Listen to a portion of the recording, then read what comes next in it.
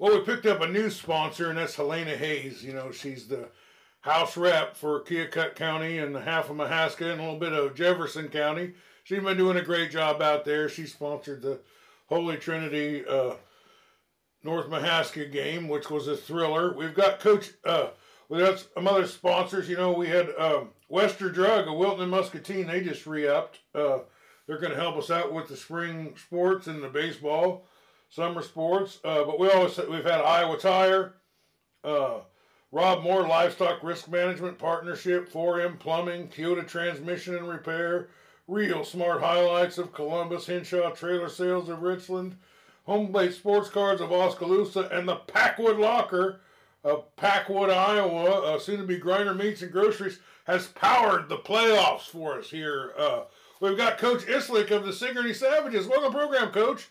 Hey, thanks for having me, Dave. Well, we had you help us out with some previews last time, but you're going to help us out with the Scoreboard Show as I was gone for quite a while, and I was at the Holy Trinity North Mahaska game. You probably played North Mahaska, didn't you, this year? We did, yeah. We played North Mahaska in the regular season, and we scrimmaged with Holy Trinity over Christmas break, so I got a good look at both those teams. Two really good basketball teams. Sounds like they put on a good show for you tonight in Atumwa. Well, they are a little different teams. You know, they kind of approach the game a little different. As North Mahaska leads the state in three-point attempts. Now, the game kind of started out in kind of a grind. It was very low scoring. You know, it was. I don't think either team had 10 points with 6 minutes to gone in the first period. It was a very defensive kind of oriented, and kids weren't shooting that great, you know. Their shots weren't going in, a lot of rebound, a lot of defense, you know. But then, you know, things started to score, and Holy Trinity kind of started to get out that kind of a lead, you know, that kind of, you know, 15-7 lead, maybe a 30-15 lead, you know. But as you probably are very aware, once North Mahaska starts hitting threes, everything changes, doesn't it? No, for sure. They're hot. They're a team that when they get hot, they are impossible to guard. They've got so many different kids who can make shots, and once they get their confidence going, they're a tough team to guard. Well, they were down probably 15 at one point, but they stayed pretty. You know, they kept chipping away, and they'd hit a three, and then Holy Trinity hit a three, and then North Mahaska hit another three, and you know, there was about a 6-point difference there for quite a bit of the third period, you know, and it just seemed to kind of hover 6 points, 4 points, 8 points, 6 points, you know, kind of thing. But then late in the fourth quarter, North Mahaska tied it up as they hit like 3 threes, made up 9 points real quick, tie game, you know. And we didn't know what was going to happen, you know. And then in the last minute, that's where Holy Trinity seems to make a lot of hay this year. They kind of started fouling, and they kept sending cool hand Luke Helligy to the free throw line, and he has buried a lot of teams in the last minute of a game this year. And tonight he was just so good from the free throw line. He just kept hitting you know, and just putting 2 more points on the board, and they'd give him the ball back, and they had no choice but to foul him. So what did you say the final score was there? 70-66, Holy Trinity pulled it out, and yeah, he's a heck of a player. He's a really tough matchup, can do it inside and out, and really, really good player, and sounds like he was the difference maker tonight. Yeah, he was a great player, but that Anderson kid plays pretty good. They're great players. They just, you know, they shoot threes, not from the three-point line, but, you know, closer to half court, and, you know, I mean, long bombs, and sometimes they struggle to get them in there early, but, man, you know, it looked like they, you know, Holy Trinity had the lead, and they were going to, you know, grind this out for a win, but, man, they did, but it was, you know, it was rough going in there, and like I say, I about wished I had some heart pills or something while I was watching it. But, you know, they move on, and they're going to move on, and it looks like they're going to play Winfield Mount Union, although I got a text from Scotty Melvin, and all it said was, that game took years off my life. I don't know if you know much about that game. If you saw any of it, do you have any information on the game? Yeah, it was a heck of a comeback from Winfield Mount Union. Just what an effort from them. Down the entire game, and they outscored Burlington Notre Dame 19-4 in the fourth quarter to win by 2. So they were down 13 going into the fourth. That's a big time deficit when your season's on the line, and a lot of those kids' careers on the line. So just huge credit to Winfield Mount Union to dig out of that hole in the fourth quarter. And a team that as good as they've been, not a real explosive offensive team. So the margin for error was pretty thin for Winfield Mount Union in that fourth quarter, and those seniors that have been doing it for a long time there, they dug deep and found a way, and they got themselves to the sub-state final, and that'll be a heck of a game with Holy Trinity and Winfield Mount Union on Saturday night with the berth to state on the line. Yeah, they're in Fairfield, I believe, is that they were saying the game's going to be. So that might be exciting. Listen, I got some breaking news here, and it's not about basketball at all. But man, is this a big deal? The Keokuk Chiefs have hired former Iowa Star NFL wide receiver Marvin McNutt to be their head coach. You got any comments on that? Yeah, it's quite a hire. I saw that this afternoon too.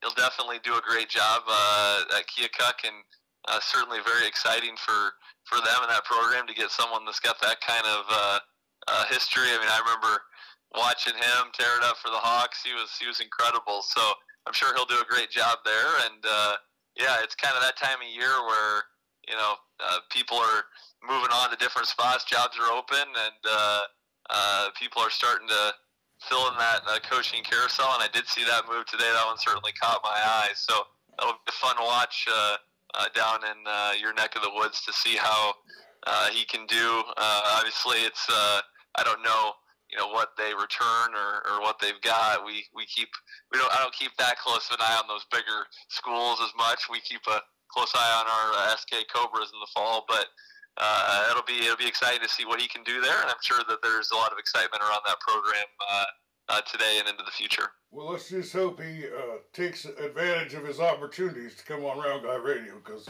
that's going to be great to see him. Scotty and I have been kind of high on Keokuk, and we've, their program had been kind of down for a while, but we've seen incremental growth. They had pretty good football. They had a pretty good football season last year. Pretty good football season. Better season, a couple years ago. Better season this year. Their baseball team seems to making some improvements, but it looks like they're pretty serious about putting a winner on the field there with that kind of a hire. Well, Winfield, did you have any? Do you know who made the basket to win that game there? 51-49.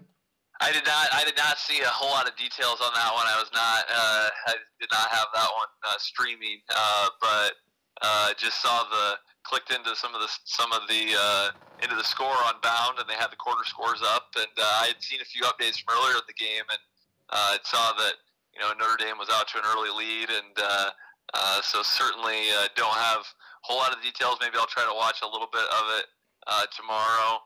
But yeah, heck of a comeback, and I'm sure that they are awfully excited at Winfield Mount Union right now to win a game like that. That's just that's quite a win any time of the year, but let alone in a district final. Well, in the playoffs, when you lose by 1 point or 20, your season's over and it's done. And Notre Dame and North Mahaska probably had a pretty sad ride home in the bus. As the opposite is true for Winfield Mount Union and Holy Trinity. They probably, their bus tires might not even hit the road. They might have just floated home. I'm sure they were celebrating, although both of them kind of got narrow victories. But one of my favorite teams, another Sickle team, a team that you played a couple times this year, the Coyote Eagles season is over, and that creates a lot of sadness for me as Glanbrook Gladbrook Rhinebeck took them out 2 years in a row. I think they're 22 or 23-1 on the years. Do you have any comment on that game? Yeah, that was a tough loss for the Eagles tonight for sure. You know, they had such an outstanding season, undefeated all the way until tonight, and yeah, it was just I think they didn't shoot the ball very well early in that game, and they kind of got their footing late, and it was kind of right down to the wire. But you know, you got to give GR credit. That's a team that has played a really tough schedule all year, and you know, you look at the records of the two teams, and you'd say, oh, Kyoto will win by a bunch, but you know, GR is battle tested, and you know, they kind of they survived that Bell playing game the round before in overtime, and kind of just found a way to win that one. And then they came out and played a lot better tonight, and pulled off the upset at Benton Community over Kyoto. And you know, just you know, like you said, the agony of defeat this time of year is almost worse than the ecstasy of winning games, and you feel for, you know, what a senior class that is at Kyoto. They've had so much success, you know, on the football field. I got a bird's eye view of that for 11 or 12 games this fall, watching, Sawyer Stout, Cole Kindred, Evan Vitito. Those three in particular were standouts, in both areas. The Waterhouse kid had a really nice year in basketball this year for Kyoto as a senior as well, and just I think they had 9 seniors. We were over there for senior night this year. We played them on their senior night. I think they honored 9 seniors, and the McGuire kid did a nice job in football and basketball as well.